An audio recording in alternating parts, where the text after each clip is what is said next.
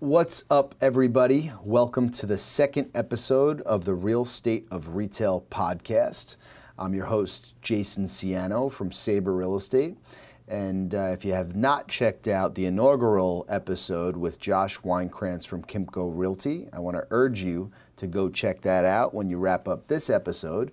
On today's episode, we have Andy Segall and Jose Santana from the Segall Group. We learn the ins and outs of how they got started in the industry and how they see the industry changing. So I hope you enjoy the episode. Check it out.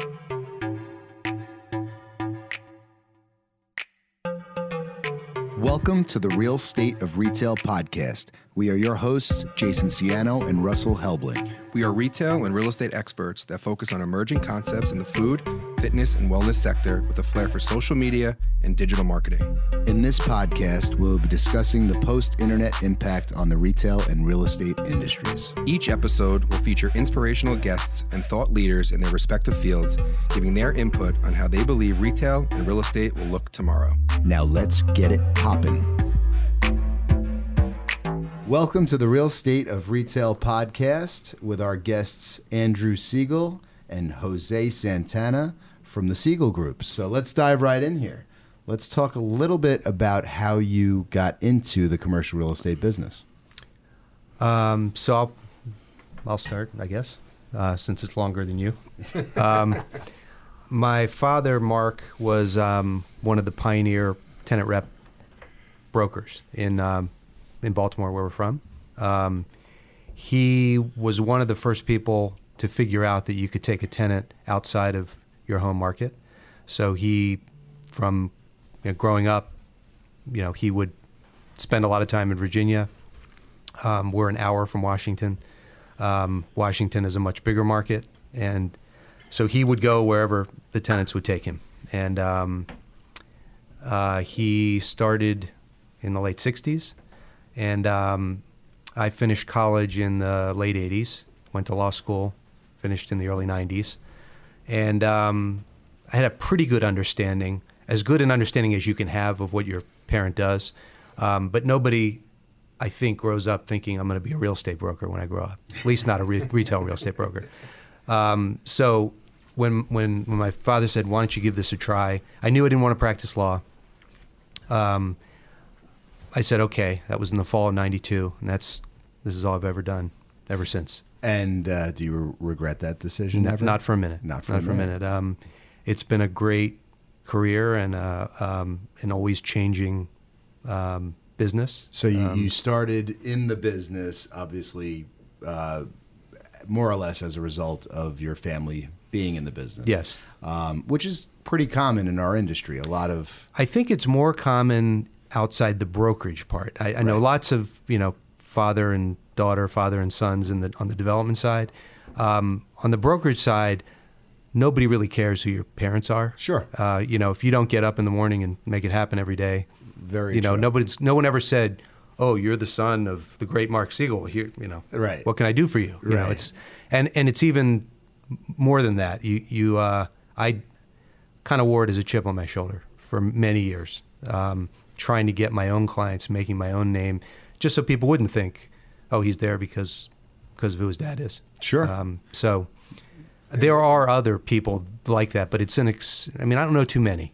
Yeah, you're right. I would agree on the brokerage side. I was just more generally speaking, there's multi-generational families in our industry. Absolutely. But you're right. I can't think of many who are crazy enough to follow their parent. Yeah, or right. I was going to say, or just crazy enough to do brokerage. So kudos to you for that. Give us a little. I didn't give you a chance to kind of talk about the company, right? Talk about the Segall Group. So sure. Give us a little. Was it the Segall Group when your father did it? It wasn't. He was partnered with a gentleman named Jerry Trout, and he was about 10 years older than he was. They were together from the late 60s to late 2000s. Long time. He and my dad kind of made a transition into development over the course of time, and my brokerage business was continuing to grow. And there were a lot of things that I wanted to do in brokerage that I really couldn't do without my own platform. Sure. And for instance, I wanted to do. I understood that we needed a better brand than we had. I think a lot of things with my father's firm evolved just by default without a lot of intention. We had a logo, but it was done by one of the neighbors who was a commercial artist, and there wasn't really a web presence. There wasn't really a web when they started. So, sure. I wasn't even sure I wanted to call it Segall Group. My partner, my first partner, Eric Jacob, who's still a partner, Jose joined us a few years into it, was like, you got to call it Segall because that's the name people know. Right. And so we designed the logo, for example. It's very subtle, but if you look at the way the logo is designed, the ALL, the last three letters of my last name, is all caps, because we wanted to convey that it was something bigger than me, right. Something bigger than our family, something that people would be proud to say they were a part of. Right. So inclusive, building a community. Exactly. What set you aside from the other companies that were in your market, where brokers can kind of pick and choose where they want to go, and what helped you build that community? Very interesting to me, obviously, as the founder of a brokerage company. So everything you're saying is resonating with me. I'm just curious what you thought about when, obviously, you were starting out, and how you were able to attract talent to the company. Sure. So, well, for one thing, late 2008, which is when we started, was not a very good time in general, certainly not in real estate. Because of my exposure to the development side, I knew what a site plan and an elevation and a reflected ceiling plan and parking requirements and bulk regulations, and also my legal background. I knew about a lot of different things that brokers don't necessarily know about. Sure. Brokers tend to think they have a wider knowledge of things than they actually do. It's actually very slim. What we do in general is a very small in the spectrum of real estate. Sure. But because of that exposure, I thought one way to differentiate ourselves would be to hire marketing people at a much higher ratio to brokers than I typically saw. So whereas you have maybe one support person for every 6 or 7 brokers, I wanted it to be like 3 to 1. Sure. 2 to 1, 3 to 1. Yep. And I wanted those people to be able to do something much different than they did when I started in the 90s. I wanted them to be basically artists, people that could do sophisticated marketing, that knew the Adobe suite, that grew up with it, right? Not learned it later in life, right. So that we could show people renderings of what their store might look like, views of what their building might look like, even if it wasn't there. I didn't know any brokers that could do that. I knew brokers that could call an architect or an engineer, beg their client, the landlord, to have a drawing done, have it take a long time, have it be wrong, have it go back, get redone, pay for it, Sure. I saw that we could crank things like that out quickly, and add value that way. Yeah, I mean, that's very interesting because, as you know, it takes vision to make deals a lot of times, right? It's a lot about the story that you might have in your mind, because clearly the better brokers, first off, I cannot stand the word broker. It almost has a negative connotation. Right term. But we like to use the word advisors in a lot of ways, more than broker, because just, that there are people that give that word kind of that negative connotation, right? So when you're going above and beyond, which is what you just described, in order to service clients and help them understand why you truly believe and support, the decision behind suggesting that they go somewhere, or help, a tenant, a landlord client with creative vision that is attractive to tenants that you're trying to obviously get to the project, and how to merchandise the project and things of that nature, I think definitely separates the better brokers from everybody else who are just trying to, match up any square peg they can put in a round hole, so Throw to paper speak. against a wall to see what sticks. Yeah, exactly. So, and that also definitely increased your overhead. For sure. That's kind of getting back to 2008, the time it was. We were able to hire people we never probably would have been able to afford in a better time. Yeah.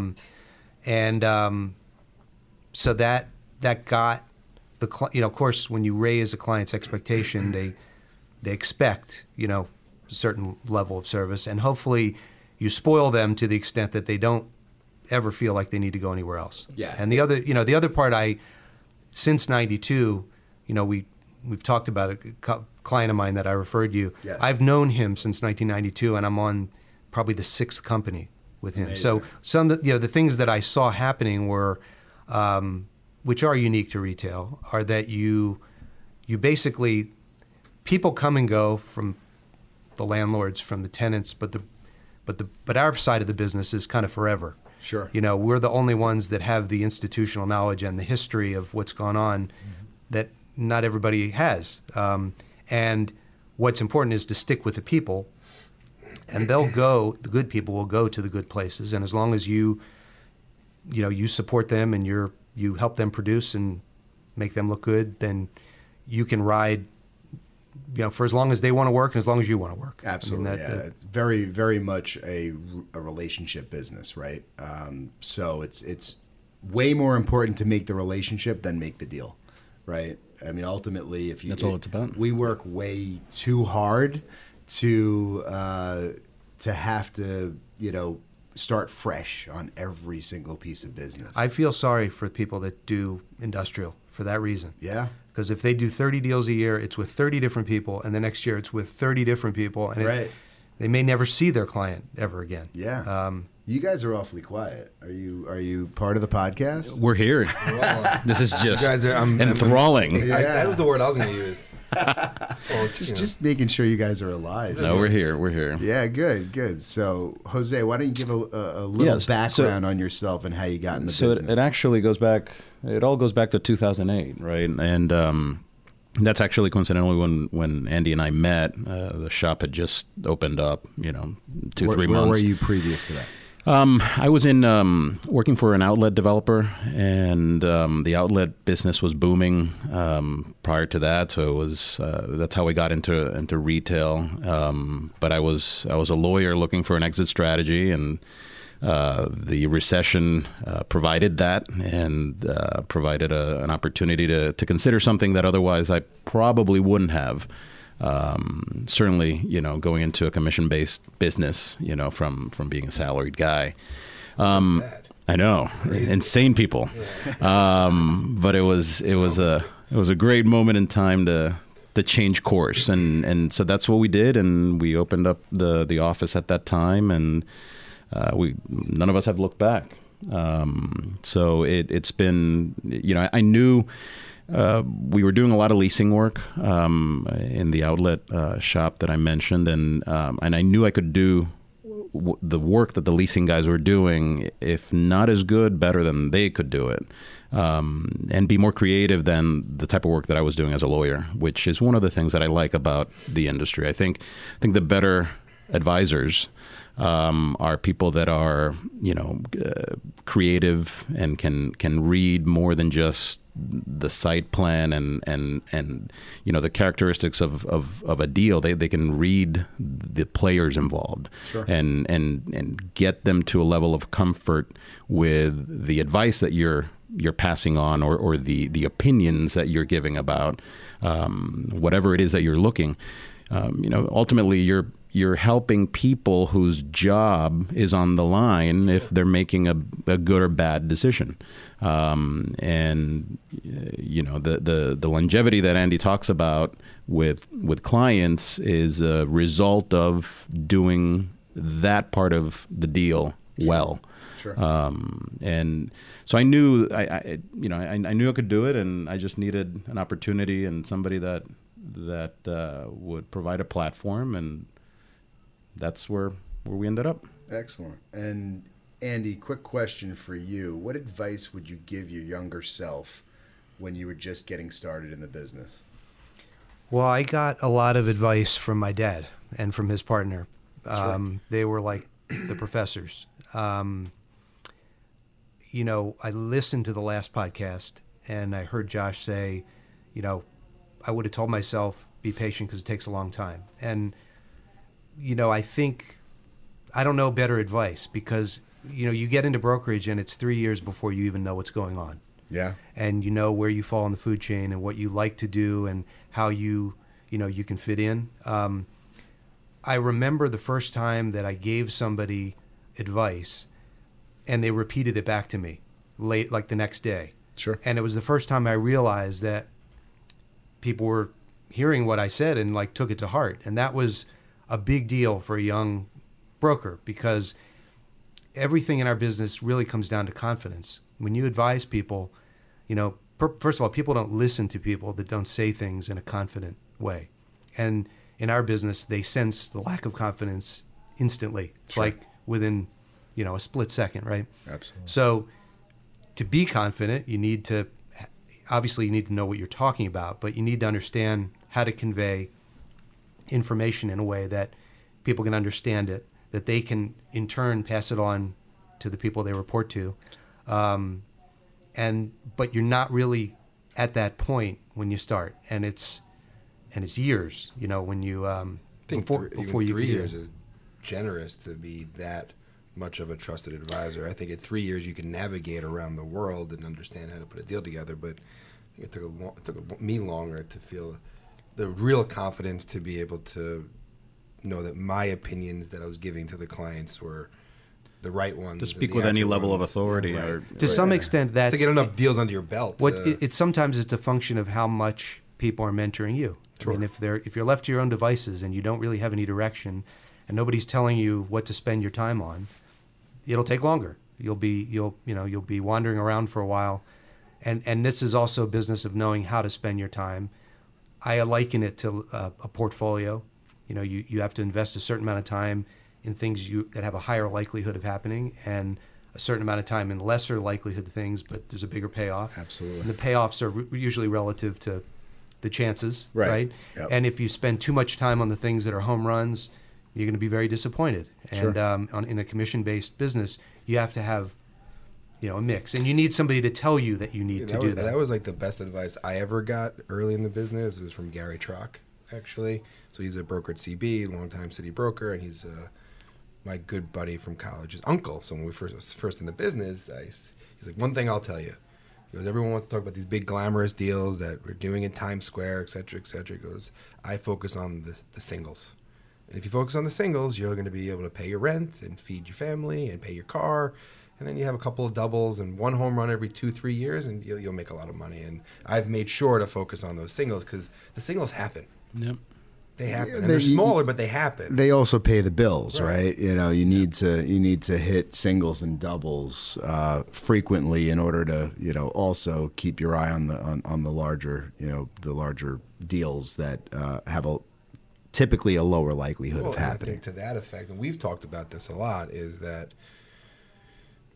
those put money in your pocket. So when you're able to give advice from a completely non-biased perspective, because you're not working on this one deal to be so focused on like, I need this commission to be able to literally pay for my car next month. Right. So if you take that out of the equation, you could give honest and accurate and non-biased advice. And I think we've always talked about it, they smell that desperation of that need of money from a broker, right? That's 100%. A broker. And the second you do that, like, you've lost credibility. So when I confidently say we should kill this deal, we're not doing it. It's stupid. It's a crazy concept if you think about it, because you're as conflicted as it gets. Right. You know, you need the deal to make a living. Yeah, but that's such. We have a lot of, you know, younger people and people that we train in the business. And it's such a challenge to get them to, you know, to understand that you have to be patient, right? And you have to. That's why when I sit down with somebody who wants to get into the business, I am so brutally honest with them, because I do not want to have this conversation 6 months down the road where they're like, "Wait a minute, you told me that I would be making money by now," and it's, you know, no, you have a long way to go. And similar to you guys, you know, we you know, and Andy talked a little bit about kind of the back of the house and the marketing, and you know, we spent a lot of effort in making sure that, the folks that are with us are that the culture of the company is all, everybody's kind of on the same page and reading from the same music sheet to some degree. And, we realized that it didn't make a lot of sense for us or for the culture that we were trying to create to have, a bunch of sales people, running around trying to, cutthroat each other and who could get to the finish line faster and, without sharing a lot of information. And, and you can certainly have a successful shop that way. Yeah. And there are a lot that we can, all name. Sure. That's not what we wanted. That's not where we wanted to park our hat and, go to work every day. And it takes a lot of effort, it takes a lot of energy and focus to do that, because the business is completely, the other way. Yeah, I think that's a very interesting perspective. When we started in 2011, we grew really fast with intention of hiring, really honestly disrupting the marketplace in New York Metro. I mean, that was really, I no longer wanted to be part of one of the largest commercial real estate companies in the world. And in my previous life, I had a better experience doing retail brokerage for a boutique firm. Mm-hmm. And, I was honestly just trying to figure out where I was going to go next, and all of my options were more or less what you just described. And I figured if there was no place that I really wanted to go, I almost felt responsible for creating it. Yeah. And that was the inspiration behind Sabre. And it's funny because, we grew fast and furious and managed a whole bunch of salespeople that would, sometimes stab each other in the front, not even the back. And as you get gray hair and mature a little bit, you realize that it's the culture is so important, and you have to really understand who's right for your culture, and not where you are, but where you're going. Mm-hmm. And we focus on that every day. Right. Yeah, we have an open. Well, we have a couple things we do. One is an open, I don't want to call it database, but a file platform. So anybody that wants to see my files can see them. Anybody wants, and that started because I was trying to turbocharge younger people and say, look, just go to that form and copy that and adapt that. It was just easier for me to tell them where to go than for me to pull it out and whatever. But it occurred to me that if I couldn't trust the people, with that openness, they weren't going to be with the firm. Yeah. So why not make it easier for everybody, make it equally accessible? Obviously, if there are things that have to be confidential, that can be put in a place where they don't have permission to go see it. But it just felt much better to have people that needed to learn have access to the collective correspondence and history and plans and information that we had. So we developed. We knew we needed a commission tracking software, and I think I talked about this at the retreat. Yeah, you did. So when we did that, we realized that when you do a transaction, you create a comp, and so wouldn't it be great if we could geocode the comp to be on a map that if you needed the information sometime later, you would see what at least everyone in the company has done. People could add the sales to it, so it has blank, has a facility for adding that. It's great. And then you could add other information that you got along the way. Right. And as a result color of that, coded, basically. Color coded just to the extent of retail versus restaurant. Okay. But if you needed to keep it secret, you could deny permission, so somebody could see that it was there, but they'd have to call you and ask you for it instead of just seeing it for themselves. So there's a way to protect the information. But the idea was, let's not collect comps for the sake of a committee for one deal and then just put that in a file drawer and lose it forever. Smart, very smart. Those are the kinds of things I think the better firms should want to do. Absolutely. Because otherwise you're reinventing the wheel and you're forcing people to It's all about duplicate effort, efficiencies, process. We give our people all of the tools and resources and the benefit of the doubt to be really successful. and it's nice when there's that reciprocity and respect for allowing them to have all of those tools and information. And then every now and again, you get a bad egg, so to speak, right? And I think any business owner goes through that. It's just inevitable. But in order to keep the culture that you're working really hard to create, it's very important that you have like-minded people that are all sipping the Kool-Aid, so to speak. So I want to just transition a little bit into how has the industry changed over the years that you've been in the business? Yeah, I'd also like to hear just being around it, seeing your dad do it, then you starting in '92 to 2018, Sure. the life cycle that you've seen and how it's changed. I can remember to get aerial photographs of properties, going to the aerial photographer's house in Annapolis.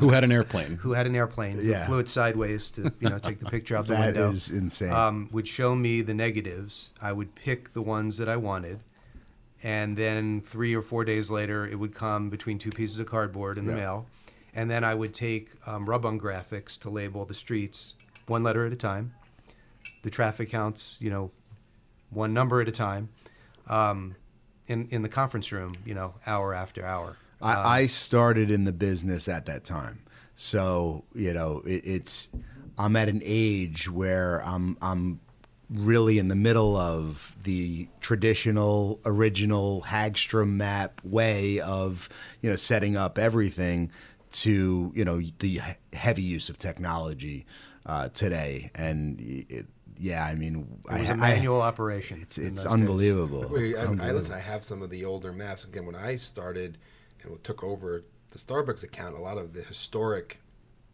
maps were just like color coded, those little dots, like the little sticker dots on like an old Hagstrom, and I was like too. trying to figure out, what did you mean by this, Jay? I probably still have a drawer full of dots. Those dots were great. Oh, they worked. And there were like the acrylic ones that were, and then the sight arrows. Right. Yeah. To your point, that like pencil over and rub off. Yeah. It's funny to even think about that. It is. Like yellow was a that grocery long ago. store, and red was a potential site. And That's right. Yeah, it was hilarious. Yeah, I mean, but that's what's so interesting about the niche that we live in, right?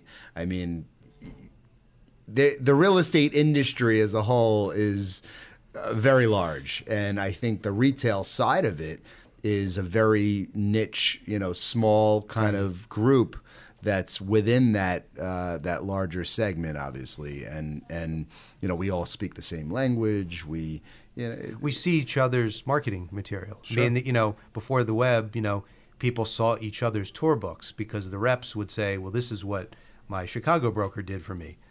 So you would have to do what the Chicago broker did if it was better than what you were doing. And that's right. how people figured out. And now you see that on the web. Certainly the marketing piece has gone from this utilitarian arrow pointing to the site thing to here's some images of the neighborhood and here's what it feels like. Right. That's where it's gone. And to some extent, in some cases, a little overboard, I think. Yeah. But I understand why it's evolved that way because there's only so much you can tell from a high aerial of a place. So, you can try, we invested in a drone. Yeah. Jose is the license for it. So if I crash it, I just give him the controls. He takes the It's all your blame. fault. But, You what? need a license? No, I'm kidding. We have Well- several drones and several people operating them. So, yes. Yeah, you can either own or operate, or you can do the sensible thing and hire somebody else. Yes. But, what it amounts to is you're trying to convey something to people that may never come to look at the site as best you can. Right.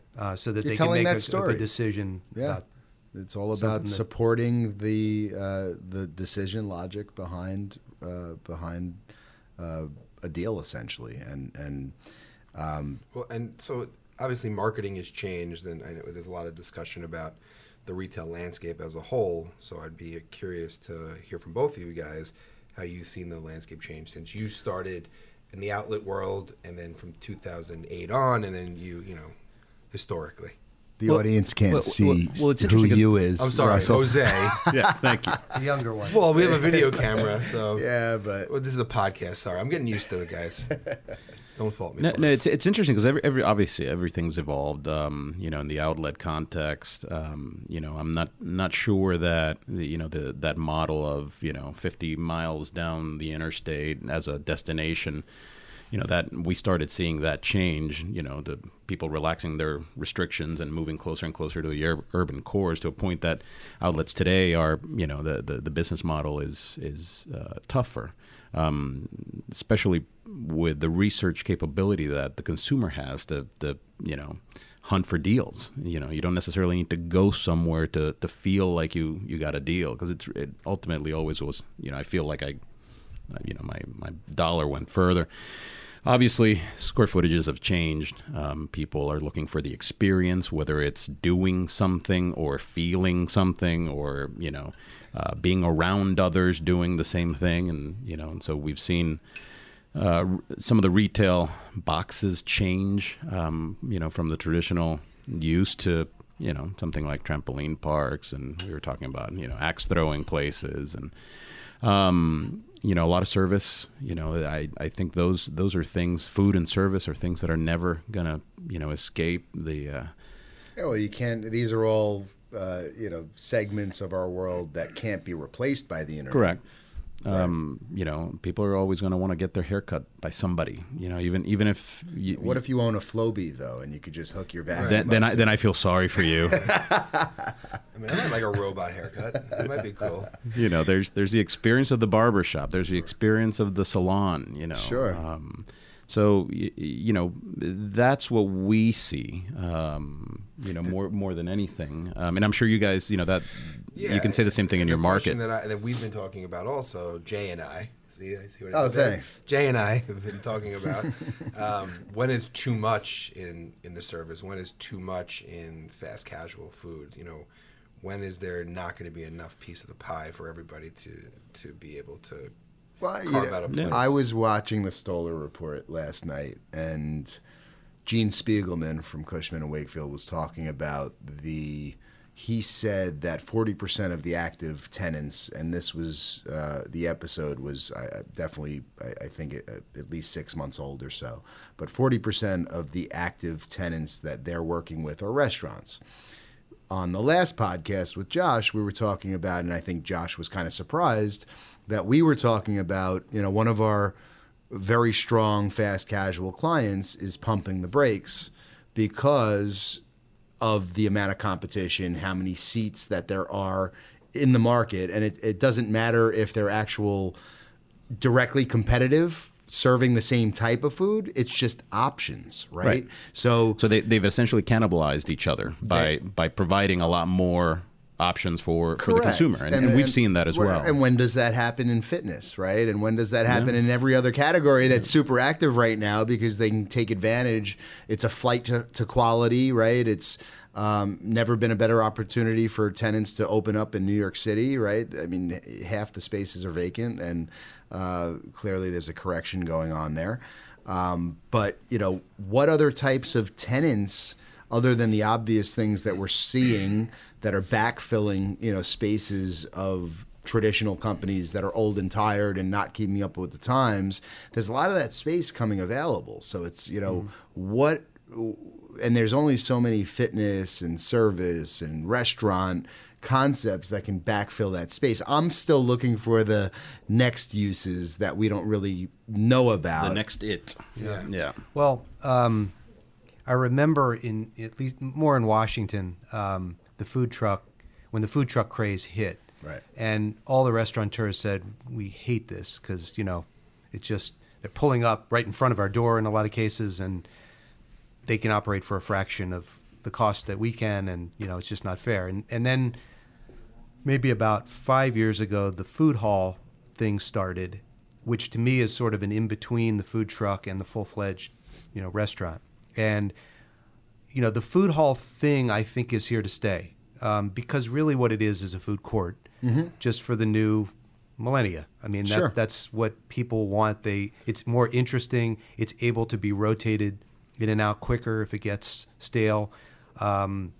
and it has a social component because it's wide open seating in common. Sure. And whereas the food court kind of got stale, where it was once an innovative kind of a thing that lets you get it more of a convenience thing. I think people consider the food halls now the anchors in a lot of places because you actually Drive traffic. have a nice experience at Yeah. them. It's not just about being there for 15 minutes and, throwing away the trash and getting on with the shopping. So there was one that I went to over the weekend called The Block in Annandale, Virginia, Asian themed food hall next to a Kmart.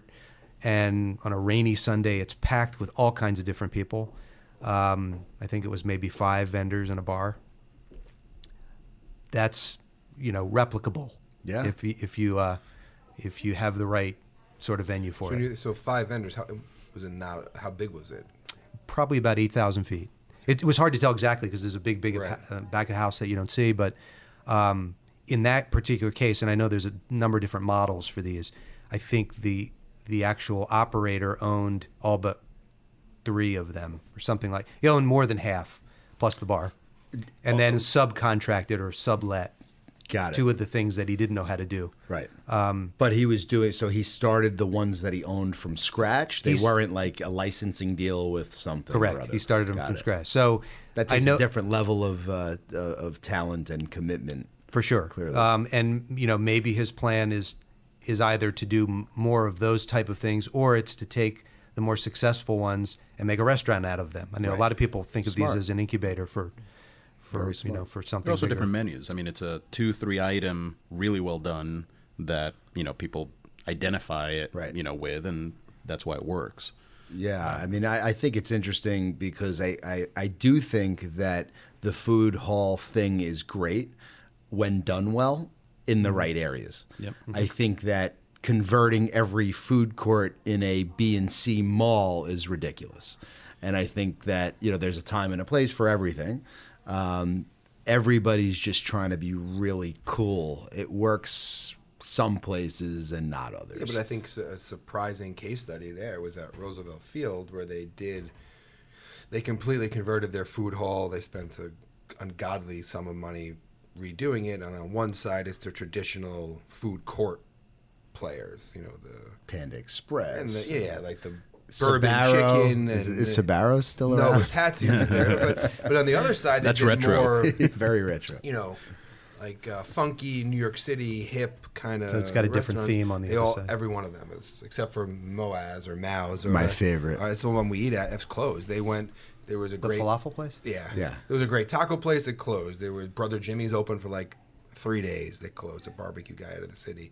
It just has been the Potatopia was a potato-driven, which the product was good. Closed, and now there's some vacancies. And actually, Was Trace Carnes in there? Trace Carnes was the Mexican guy, and that food was great. Out of the city, they do a great job. And they closed, and now they're doing a Chick-fil-A, and who knows what'll happen. But sometimes that's a function of obviously rent, and that's a really simple comment, but it's a a landlord can dictate and tell you this is what people are paying and this is what you're going to pay, and it may not be sustainable for a concept. And there are, we have seen some landlords, some of the more creative ones, identify a user, identify the type of player that can resonate with the folks that are around it, whether it's an urban core, whether it's in a more of a traditional mall setting, and work almost in partnership with them. Sure. We've seen that also in less traditional contexts where there's a bar in Baltimore on a third level, behind an avenue, a space that if you walked in there today, you would say, this is brilliant. Did we go there together when we were? No, but you'd It's not near your office. No. You'd walk in there and say, this is brilliant. Yeah. And it took the vision and the creativity and also the help financially, not Right. just a TI check, Right. but to say, look, let's figure this out, that it makes sense for you, so that I'm not, having a weird conversation with you 8 months down the road when you're not hitting the numbers you thought you were going to hit. Right. And to your point earlier about, some of the rent corrections in New York City, you can see that across the board. And it's probably time that it happens in a lot of the major markets, DC, Northern Virginia, where you can command the rent and some people will sign up for it. And then the concept 12 months down the road says, we need to talk. And that doesn't help anybody. Right. And landlords and developers should be partnering with the tenant to, try to help ensure some level of success as opposed to just drive every dollar. Right. So you hit the pro forma no matter what. And I mean, that if you're talking about changes in real estate, probably the biggest one on the landlord side is the institutional ownership of real estate. It's much higher percentage than it was certainly when I started. Right. It was a lot of families that own shopping centers, and they did things because they probably were merchants originally themselves that had the anchor store. They cared about the mix. They wanted to partner with the retailers because they wanted the right use. To some extent, the better REITs do that, but to a greater extent, probably they don't. They're more interested. They have shareholders to answer to. They have to drive rents. If they can't drive rents, they sell, and they buy something that they can. And that's it's interesting because I do think today that even the larger institutional owners are definitely more curious about the unique regional or local tenants, because that's what gives them authenticity, right? So how do you, every shopping center could literally at this point just be a well-known grocer, TJX, Orange Theory, and PetSmart. PetSmart. Who needs to have 10 of those in a 2-mile radius, right? It becomes super generic, and I think that's where the industry, is kind of where it went. And I think a big part of the change right now, the revolution of, an evolution, I should say, of where retail is today and going is, you can't just have a P.F. Chang's and a Brio and a California Pizza Kitchen in every mall exterior entrance restaurant and think that everybody's going to be pumped to go to the mall and eat at those. So, I do see Simon already making those thoughtful decisions on how to elevate their restaurant offerings and how to find, the stronger, unique, local, regional player that's that is definitely going to drive traffic and differentiate the property and give them a better, economic deal to go there. That's definitely happening, and I think it's long overdue because every mall, in New York and New Jersey, where we spend most of our time, obviously, is become very similar, right? And with Houston's and Hillstone, pulling out of most mall settings, there's almost no place I want to eat at a mall. Right. Yeah. The other thing, as you were saying that, I was thinking, when anybody gets, it seems like some level of success, retail or restaurant wise, there's private equity like chasing them down to throw money at them. Yeah. And that didn't exist in the 90s. They were family owned, they were entrepreneurs, but now that's completely changed what we do. I think the committees that we are preparing information for have board members who are on the private equity side. They're not really the retailer necessarily. More often than not, they're watching the money and watching how it's spent and want to make sure the decision logic's good. And how do you think that's affected the brand itself? I think, first of all, if it weren't for private equity, we tenant reps wouldn't have a whole lot to do. It is, in a lot of cases, private equity doesn't do good things, but as far as I'm concerned, I wouldn't have a job if it weren't for them. Right. So I can't, say that it's a bad thing. I think that for a tenant rep, you were asking me what I would advise a young person. It would be learn who has the money and where they're placing it, because that's going to tell you what, perhaps a smarter person who's looking at the potential of this business, where they think it's, where it's going, where it's going to grow, and attach yourself to the people making those investments, because they're going to steer you to the people that are going to be making a lot of deals. And hopefully that continues. Hopefully retail and restaurants continue to be an appealing place for people to invest. I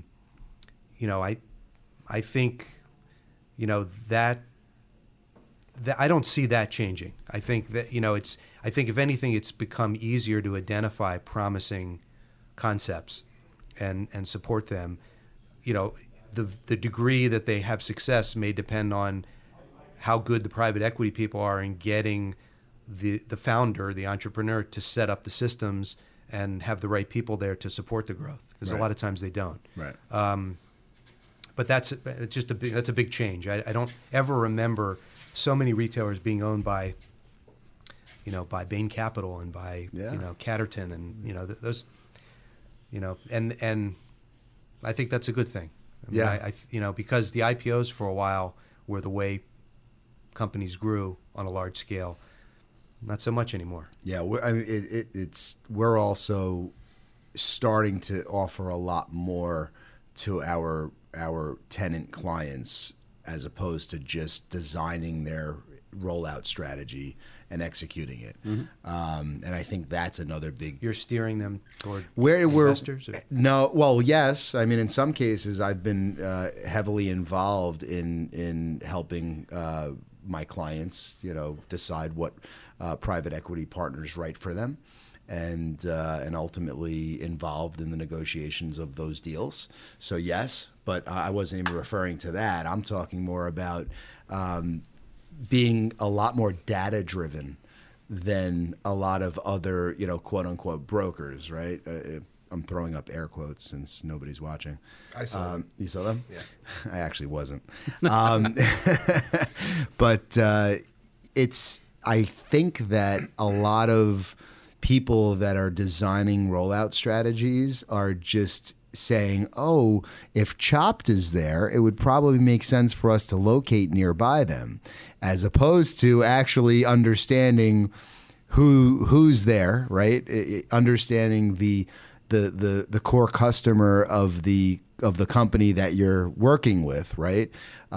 Trying to duplicate the wins in their existing portfolio and limit the failures, and approaching it that way, as opposed to saying, hey, McDonald's is there, we're Burger King, we should probably go right next to them, right? What's interesting though is that those brands, that is their barometer. So, sure. If you ask Wendy's, they're like the first question out of their mind, which I do Wendy's work. Where are the arches? Where is McDonald's? Okay, and what do they do in sales? Okay, we want to be there. Yeah.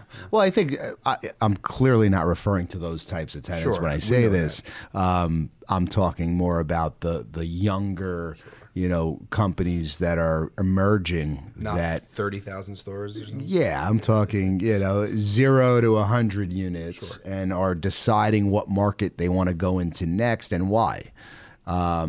Because, you have, in a lot of cases, you have master brokers for companies that are trying to, retain as much territory as possible, and they're taking the easy way out, which can really hurt a company down the road, right? And especially when the company's raising money and they have to deploy it, they're just growing in some cases aimlessly. Yeah, and that's what I said earlier, and that's what I think the challenge for a lot of the polished casual users that we're seeing is it's a fine line to balance, right? So private equity is good. I agree. It's keeping us in business and helping us do more deals. But when private equity invests in a concept, they want you to spend it and grow and build more stores. It's not to sit still. Yeah. When you get an infusion of $50 million and you have to go spend it all, and you only have, let's say, 15 stores, right? Which a lot of these guys are getting big money. It's like, all right, go open 20 this year. Like, how do you do that from an operational perspective and scale that quickly? Especially if you're a restaurant. Right, especially if you're a restaurant, because it's all about the quality consistently across the brand. Then you open up a bunch of restaurants that aren't operationally successful. It dilutes the brand. The good stores can't prop up the bad stores, and now your individual store profitability gets hurt. This profitability across the portfolio gets hurt, but then you got to go raise more money at not as great terms, and you got to invest it back into the stores, and it's like a vicious cycle. And God forbid, close a few units, right? I mean, that's the that everybody's reluctant to close units that are not performing because it's a negative impact on the brand, but sometimes it's the best decision, clearly.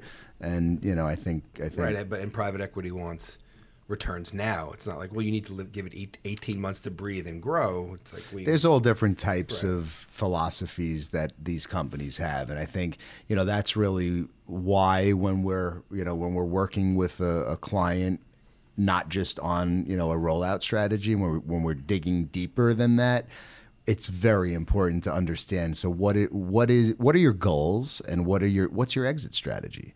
You know, what are you growing this for? Do you want to plant flags in major urban markets and open in New York, Chicago, Miami, you know, and kind of plant a flag there, open one kind of flagship location? Or are you trying to, you know, grow organically throughout the Northeast and, you know, hit a lot more penetration per the population, right, per capita, but still being thoughtful about cannibalization, you know, while you're doing that. And you know, a lot of when you meet with the founders of these companies, they don't know the answer to those questions. They're listening to a lot of unqualified people in some cases as to why they should be doing what, and they're typically the successful ones are just really good at getting the company where it is today, and not necessarily making those long-term decisions on where the company should grow, why, and how. I think, you know, a good broker can make a difference setting the right expectation for how many can get done, how many are worth doing. Yep. What real estate costs. And a bad one can do a lot of damage, Absolutely. as you say, because if they head down the wrong road, it takes, you know, a lot. It's very distracting for a company to have to try and turn around a bad store. It saps them of energy. It takes the better people, or it makes them more, you know, more willing to go elsewhere. You know, a lot of people that aren't exposed to real estate think a lot of times that it's a logistical exercise, that you just, if you want to have 5, it's just a matter of 6 months of effort, and then 6 months later you'll be open, and then 6 months later it'll be, you know, right. It doesn't work that way. You know, if you can obviously set priorities and targets, but they're not going to happen in the order from 1 to 10 necessarily. Sure. So, you know, you have to educate people a lot of times. They have to understand that, you know, it's going to happen somewhat as it can happen. You're going to be there the minute something can happen, but you don't control the timing. Right. You're not producing something. Got to be as strategic as possible, and we always do, you know, advise our clients that that's the way to do it. But you have to. Whenever I'm doing a market entry, it's like, here's where you want to be, but if this opportunity comes up, if you really want to grow in this market, you need to take some opportunities and run with them, and I think they'll surprise you at how well they'll do. And there's so many outside circumstances that we're not in control of, and timing of available strong real estate for sure is one of them. So we've been chatting here for a while, and this has been great so far. Let's change it up. Let's change it up and dive into some unrelated, non-specific industry questions. And I'm going to give you guys both the opportunity to answer each one. And in the spirit of time, we'll just go with 2 of them. So I'll start with you, Andy. You have to go on a road trip from New York. We decided it was to Boston, I think, last 4 week. hours. Yeah, we thought it was, as opposed to 3 days. If you're okay with a 3-day trip, we could do California also. Yeah, it's up to you. Either way, you have to bring 3 people. Who are they? So I thought about this a little bit. One of my favorite stories, movies, real life events, is the story of Apollo 13. Sure. Because Houston, we have a problem is, like, to me, the greatest line of all time, of somebody who is in a dire, horrendous situation, might end up in outer space, freezing, with no one even knows, no one ever see them again or hear. And he says, Houston, we have a problem. And they solve it. They aim the thing back, they shoot the blast, and they get it back to Earth. And so Jim Lavelle would be I would like to be in a car with him, asking him what exactly went through your mind? Were you like really panicking, or were you really thinking you were going to figure a way out of it? That's a great And one. So that's one. I've been reading a book. You may have heard of it. It's actually two books. The first one's called Sapiens. The other one's called Homo Deus. They're by an Israeli neuroscientist. Although his intellect is wide, he covers a lot of ground. But it's basically the history of human beings. One thing that we tend to take for granted is that Homo sapiens were the only humans, which is not the case. There were at least one other race, or one other species, I should say, called Neanderthals. And he talks about why the sapiens became the preeminent species of human being. And his thesis is that it isn't because they were bigger or stronger, because the Neanderthals, they know from archaeological evidence, were bigger and stronger. It's because they were able to act collectively in a much more effective way than their counterparts. And in the follow-on book, which I'm about a third of the way through, he talks about the fact that throughout history, royals, leaders, political heads of state, died of the same illnesses that the less privileged had. Sure. And that in the future, because of our knowledge in artificial intelligence and genetics, people that have the means will actually be able to physically change their bodies and live longer. And when that happens, how will they treat everybody else?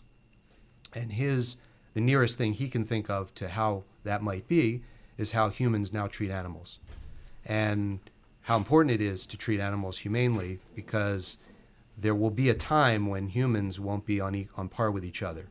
And that's a very interesting thing to me. So that's another person I would like to talk to at length about. That's 3 days. They could get a lot of Yeah, he's going to California. He's not going to Boston. On that one, you're going to California. And two things. I was at the Museum of Natural History with my family last week, and there was some interesting perspective on that. So I don't know if you've been there recently. The D.C.? No, or New York? Yeah.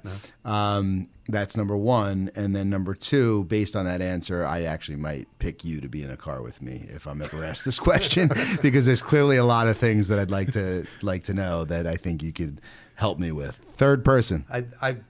Those are the two that Two? Yeah. Okay. Two works. Jose? Yeah. 3 people. I don't know. I'd need somebody that can come up with really good music, really good playlist, really good, just the soundtrack. You're looking at two of them. I think the soundtrack to anything is critical. Well, you're copping out. You gotta So you pick need, like, somebody. Do you want names? Like Trent Reznor, he's a great soundtrack guy. No, or like a DJ. You want to definitely travel. DJ Khaled because of his Snapchat? Another one. No, I definitely have to travel with my one of my dear friends from college. Nobody's going to know him, but he's my chief That's of staff. fine. Okay. 2 other people. I don't know. I like the. They could be alive. They could No, be 'cause- dead. They could be celebrity. They could be regular My person. fear is that they would try to make decisions, and you'd have to appease. So you're driving. Oh yeah, I'm definitely driving, and they're not telling me when to stop and where we're going. And I guess that's a reflection of who I am. So it's tough. That's a tough question. Fair You'd enough. probably be flying to California. I'd probably be flying. Yeah, Yeah, that's so true. Not a road trip guy. no, that's for the birds. Andy, this one's for you. What are you great at?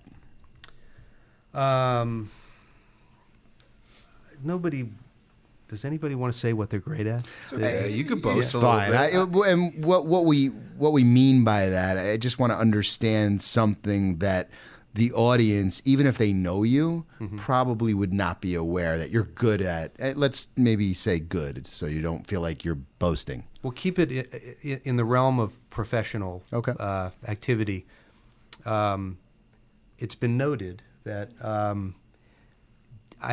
after so many years of doing this, my instincts for predicting the future are pretty sharp. So if I see a situation, I pretty much know how it's going to come out, and I'm pretty good at, directing my efforts accordingly. Love that. I don't know if that's really a talent. It's probably a combination of some instinct, but a lot of just doing this for a very, very long time. Experience. Seeing a lot. A couple hard knocks here and there. Yeah, you learn along the way. And you? I think I'm good at listening. Okay. I think I'm good at trying to figure out how to get to the same level with the person I'm talking to, regardless of who they are, what they are. I think that's such a critical characteristic of a good advisor, a good broker. That's how you create some commonality and rapport and there's a lot of folks, especially today with technology and everything. You talk to them and you can see it in their eyes. They're watching your lips move, but they don't care. They didn't hear anything. So I think that's important, and that's something that I try to cultivate actively. Emotional intelligence. Yeah. Excellent. Last question. If you were hosting this podcast, what is one question you would want to ask other people in the commercial real estate field, Andy? At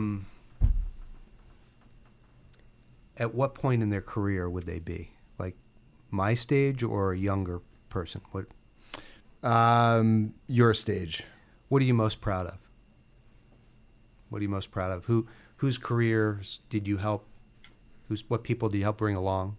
You know my next question, right? Go ahead. What are you most proud of? What we've created for the last 10 years. Out of, in a really bad time, a place that I think a lot of people have developed, personally and professionally, doing this business the way I think it should be done, and able to convey that to the next group of younger people entering it. Love that. Jose, you want to answer the same question? One question that you'd want to ask somebody else in the commercial real estate field? I don't know. I mean, when does it ever feel like you're done? When does it ever feel like you've arrived, you've finished? Where and you see, especially on some of the older guys, that definitely feel from this perspective that they had an easier way necessarily. We spend so much time, talking about the changes, this, that, the other. But if you really think about, the heavy lifting that those guys did, the previous generations of folks that did this, going back to the maps, going back to, some of the topics we talked about, getting some perspective from them, I cherish. I mean, I think it's really, really cool because it gives you, I think it grounds you in what it is that you do. So that's what I would ask. When do you get there? And lastly, what are you most proud of? What am I most proud of? I personally, and you've heard it a couple times now, I'm most proud of the way that I was able to figure out my passion, which is flying. I started flying when I was in high school. Aerial photography? And just being a pilot, right? Yeah, I'm kidding. We've done that actually for a client several years ago. But marrying both flying and a professional, job, and not necessarily make a living while flying. So that was probably the proudest accomplishment that I've had. Cool. And we able to figure out a way to implement an airplane into what we do in the markets that we cover, and had a reasonable sounding board with my partners, and it's something that we've it's a serious business tool that we use, and I'm very, very proud of that. So when you say you flew here, you literally flew here. Yeah. You flew here. And in that process, I took Andy from, a 0-hour guy that had no interest in flying to a guy that now reads newsletters on technicalities of instrument flying, in his spare time. So, mentoring him through that process was personally very rewarding because, to be able to pass something on to somebody is something I think everybody should experience, especially if you're really passionate about it, whether it's your job or something you do on the side. So I'm very proud of that. It's fascinating. My dad was a pilot, hasn't kept up with it, but I've always been fascinated by it. It's very interesting. Yeah. When I grow up, I'm going to be an airline captain. So There you go. And what kind of plane is it that you flew here on today? we flew in a Baron today. Cool. How many seats? 6 6 seats. twin engine. Excellent. Yeah, a really serious high performance machine, flying machine. Very cool.